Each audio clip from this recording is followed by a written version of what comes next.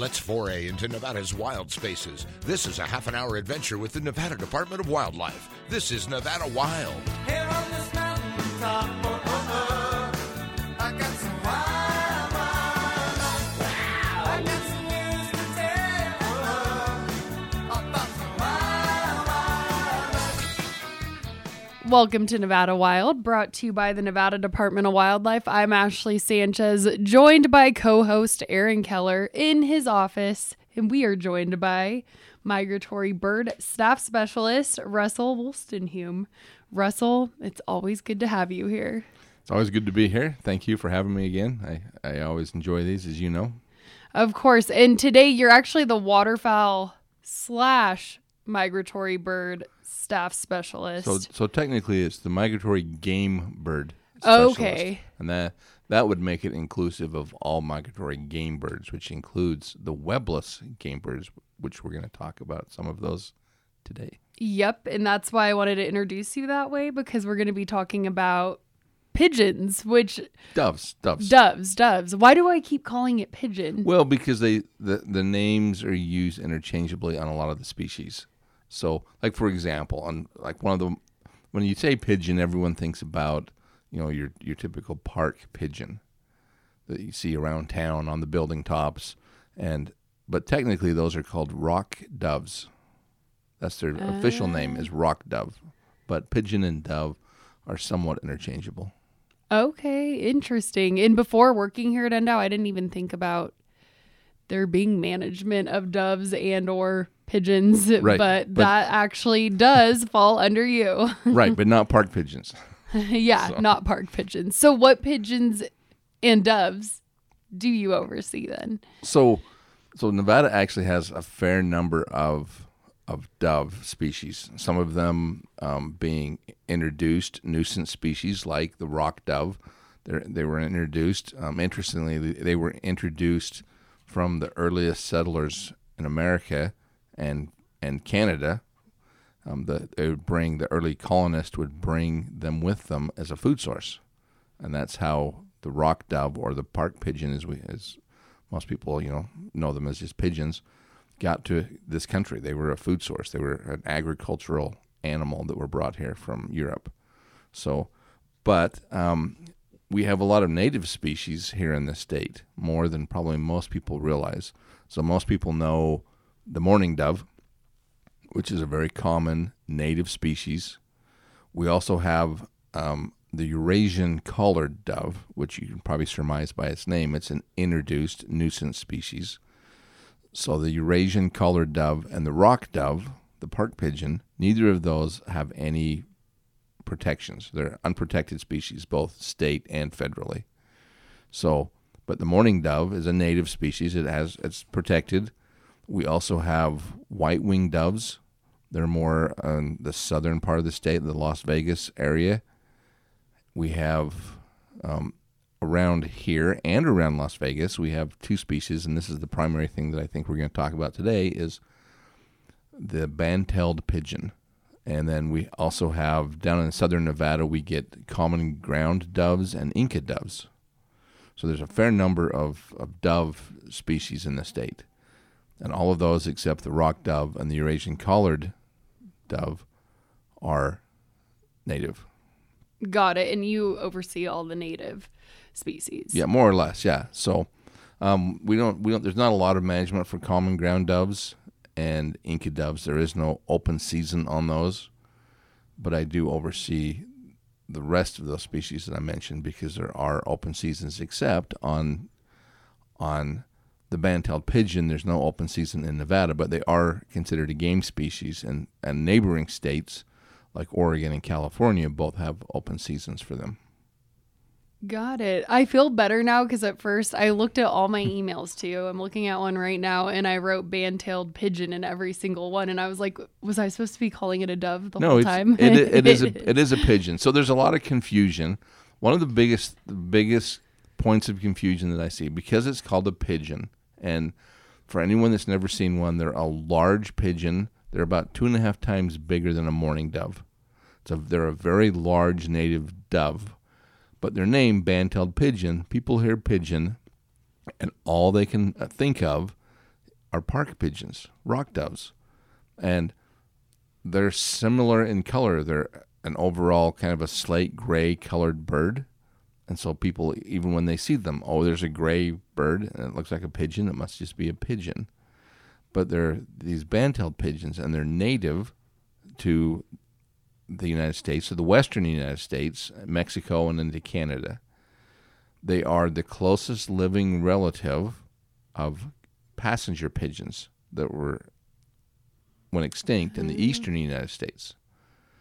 So they're a really interesting bird. They have a broad, light white band across their tail in flight. You can see that band, which is where they got their name, the band-tailed pigeon. On the back of their neck, they have a short white stripe, and then a iridescent green nape on their neck. And they're a beautiful bird. They're fantastic. I really like them.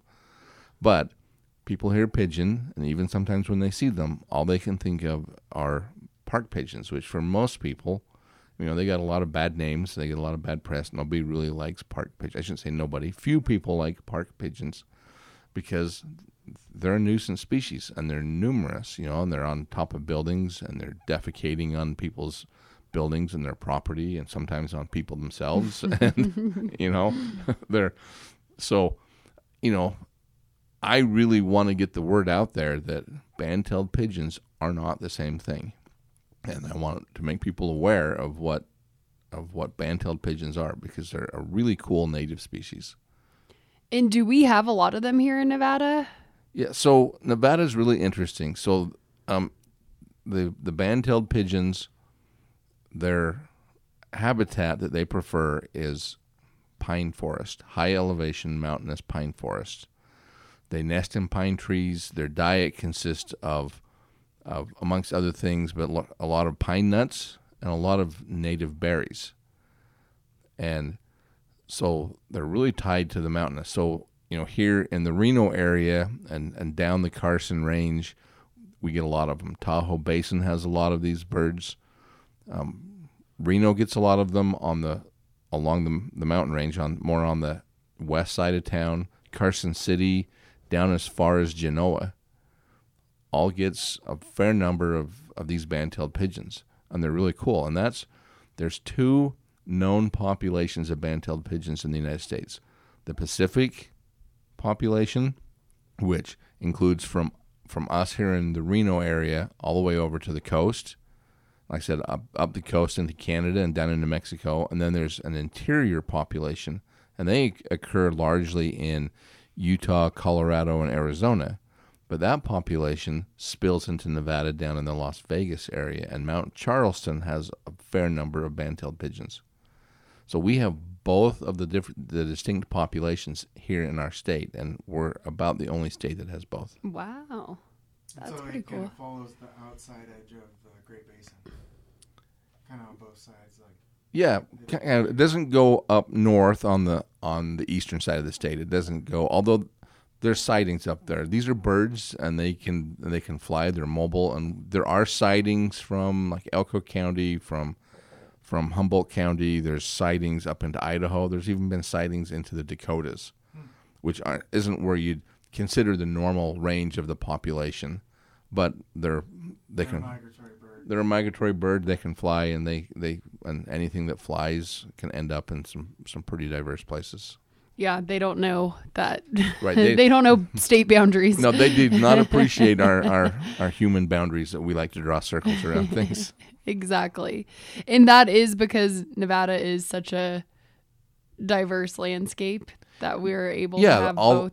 All of the mountain ranges and stuff that we have here really, really, lends itself to creating. There's 318 ranges in Nevada, and I haven't been in all of them, but most of them I've been in has some level of habitat that a band-tailed pigeon could survive in if they found their way there. So, got it. And then you said so the neighboring states have an open hunt season for them. Do we? I'm still confused if we have hunting. We do not have a hunt for them in Nevada. Got it. Okay. No, we don't have enough information at this point in time to know whether or not we should be hunting them here in our state.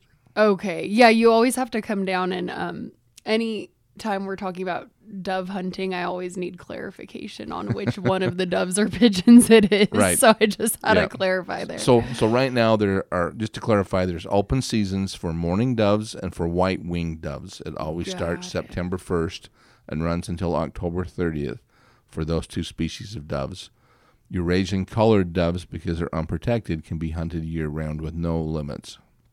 Okay, and then band-tailed pigeons are just so new, and They're we're learning more. Yeah, they're protected right now. I can, Got it. now that you say it like that in a row, I can see why somebody that doesn't hunt could be a little confused on the difference between a band tail and a white wing, right? Right. No, there's a lot of confusion there, and there's a lot of people that the Eurasian colored doves kind of throws them off a lot of times between those and the mourning doves. Well, there's a lot of differences for those that recognize them.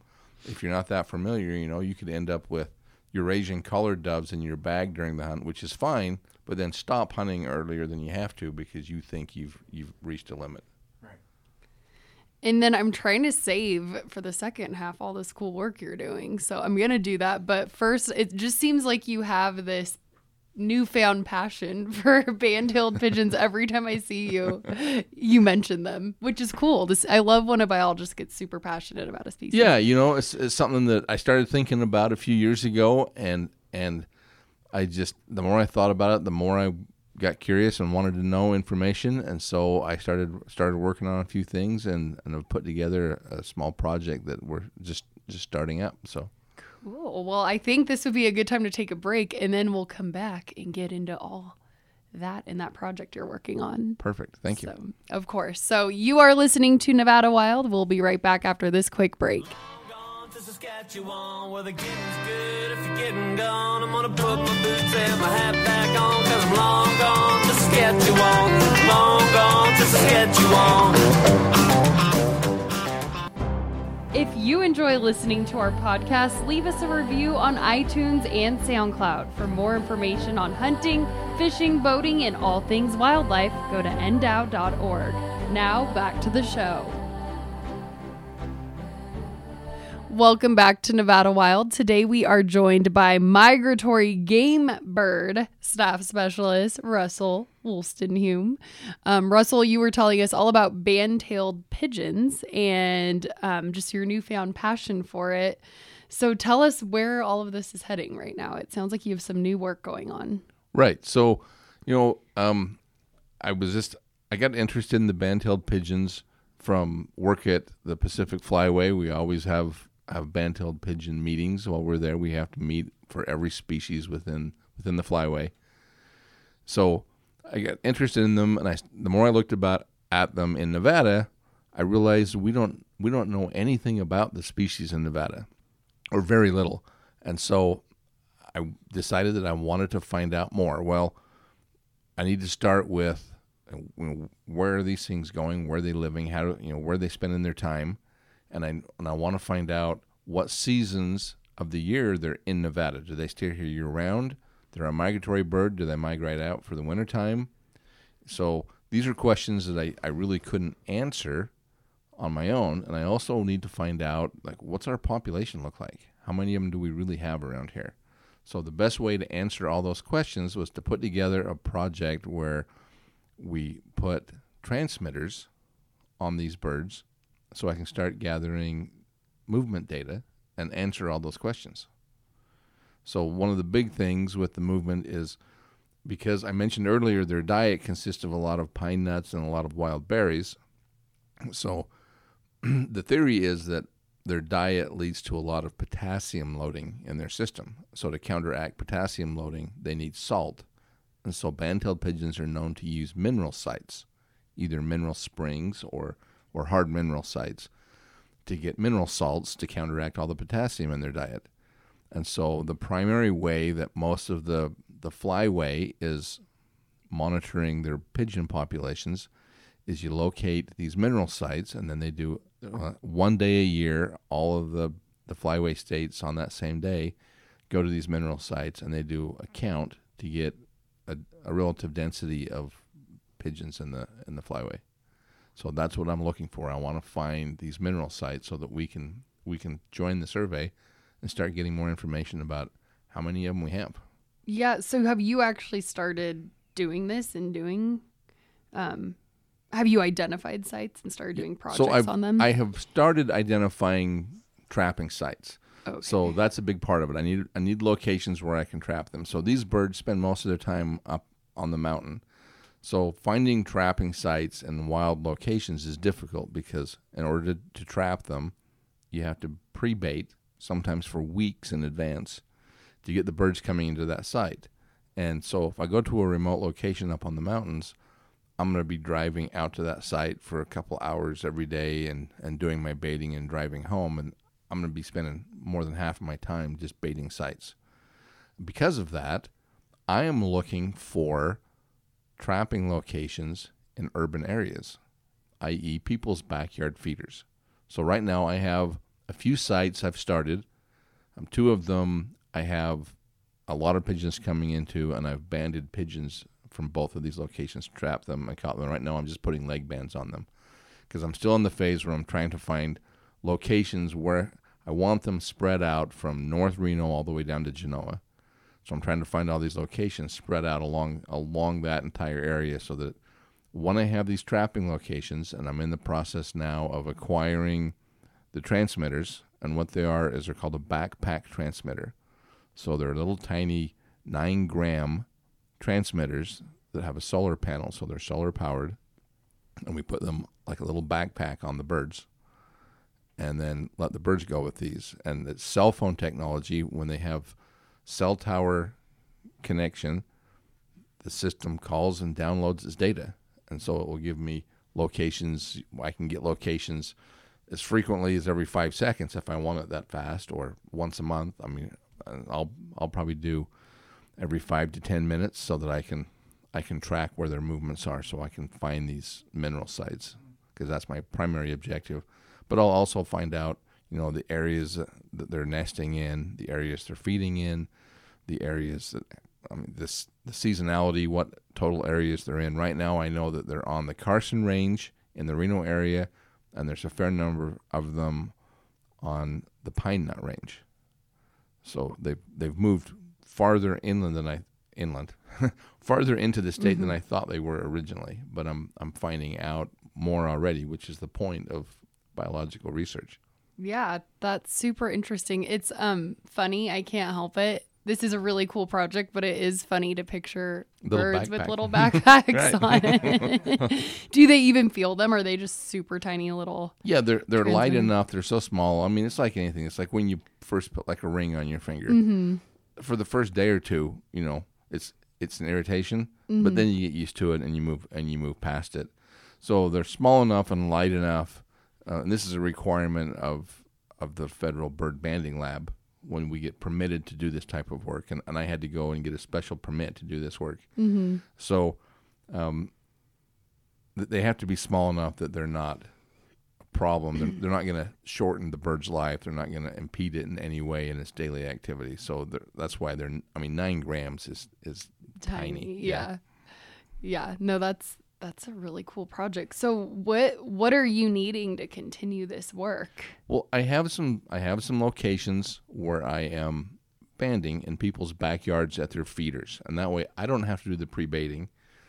The homeowners are just putting bait out that I've been providing for them that is a very good attractant for these birds, and they put it out, and when they start seeing a lot of birds, I can go to their backyard and set up a trap and capture some pigeons and get the markers on them that I need. And so right now I'm still looking for locations. So anybody out there that is getting band-tailed pigeons on a regular basis in their backyard, contact us here at the department and let me know, and I'm happy to come out and see if the site's going to work for me. Okay, see, so there's an aspect where the public could even help you in this research. Citizen science, helping out. Citizen science. Yeah, and then I was trying to picture, so once you put the backpacks on, how often do you think they're visiting the mineral sites? Do you have a guess? Do they go every day? Or they tend to go every day to get these minerals, and that's what the other states are saying. It's daily visitations, and so that's the reason why they're using those locations for the population surveys. because they know they're going to come to that location. Whereas feeding sites, they vary those. They might go someplace. They don't go every day to the same feeding sites. So, but with the mineral sites, they're going to those locations every day, so that makes it the ideal spot.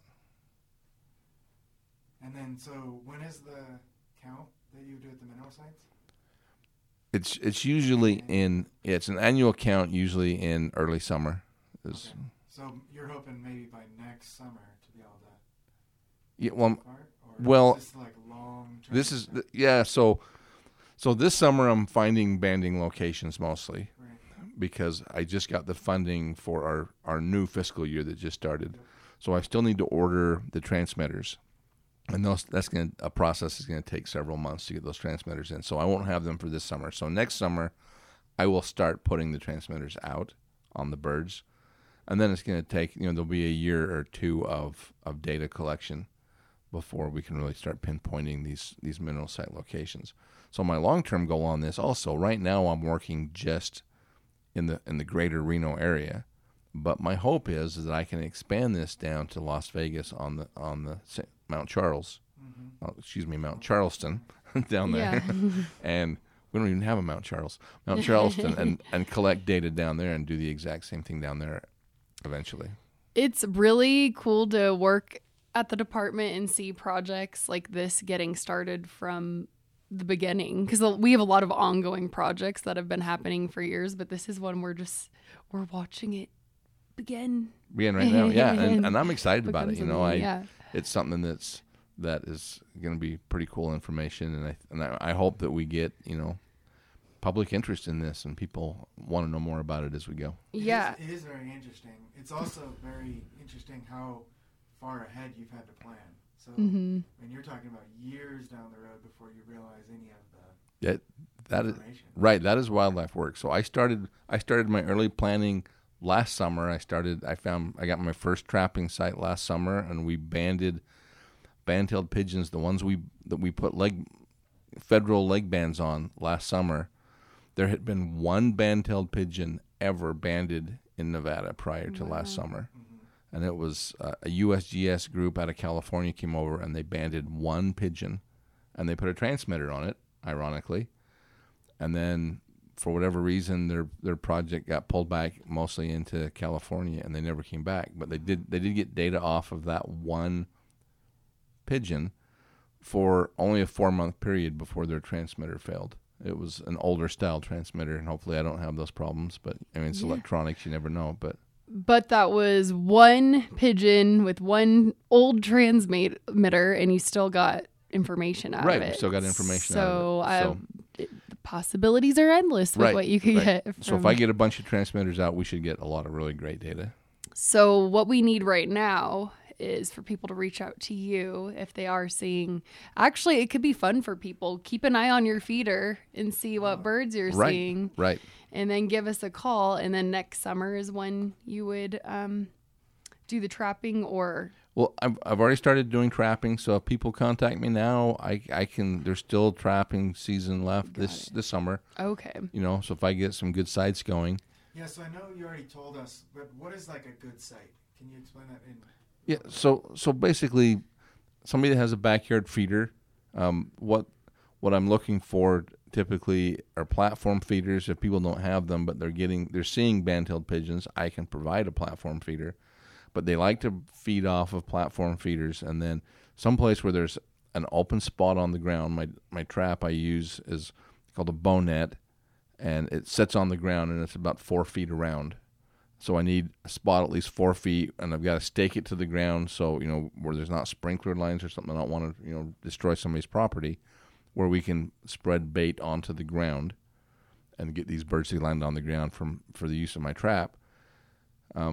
And they're frequently seeing band-tailed pigeons coming in. If they're already seeing them, that's a great start. It's mostly this people on the western side of like I said, Reno and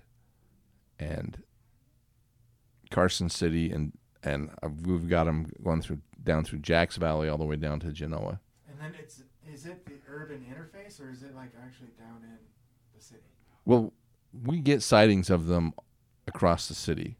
Right.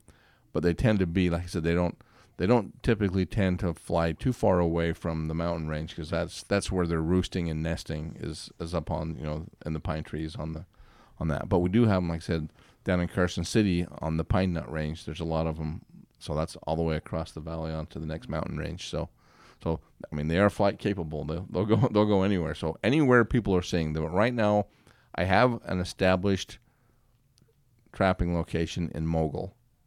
So really what I'm looking for is something more in the south part of Reno. I'm looking for anything in Carson City. I need someplace in Jacks Valley would be good. I have a potential site there, but it hasn't totally fleshed out yet. And then I have a potential place in Genoa. So I'm still trying to see if that one pans out. Yeah, so it doesn't hurt if people reach out, though. No, the more the merrier. I would rather spread these transmitters out as far as I can, and that way I'm not sticking a bunch of them in the same population of birds.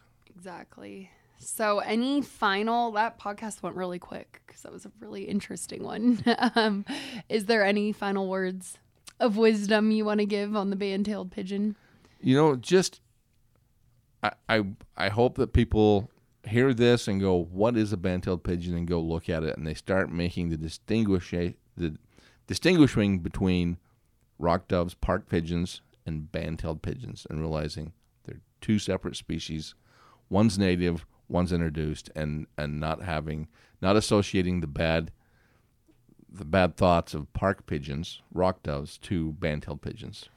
I know that I will now call them rock doves when I see them, and I will correct people who call them pigeons. So you got one person on your side. Some photos so people can compare them and kind of see what they're like. Oh yeah, we're working. Don't put a deadline on that, because Russell and I are going to work on a graphic that shows all the different types. So in the next few weeks, keep an eye out for that whenever we get that done. That'll be great. That will be a good one. Well, thanks again, Russell. That was super interesting, very informative, and we switched it up a little. Can we go an hour? Sure, let's keep talking. Usually you're talking ducks, so next half hour we'll talk ducks. Just kidding. That will be a future podcast. So anyway, well, thank you, Russell. And thank you, everyone, for listening. That does it for this week's Nevada Wild.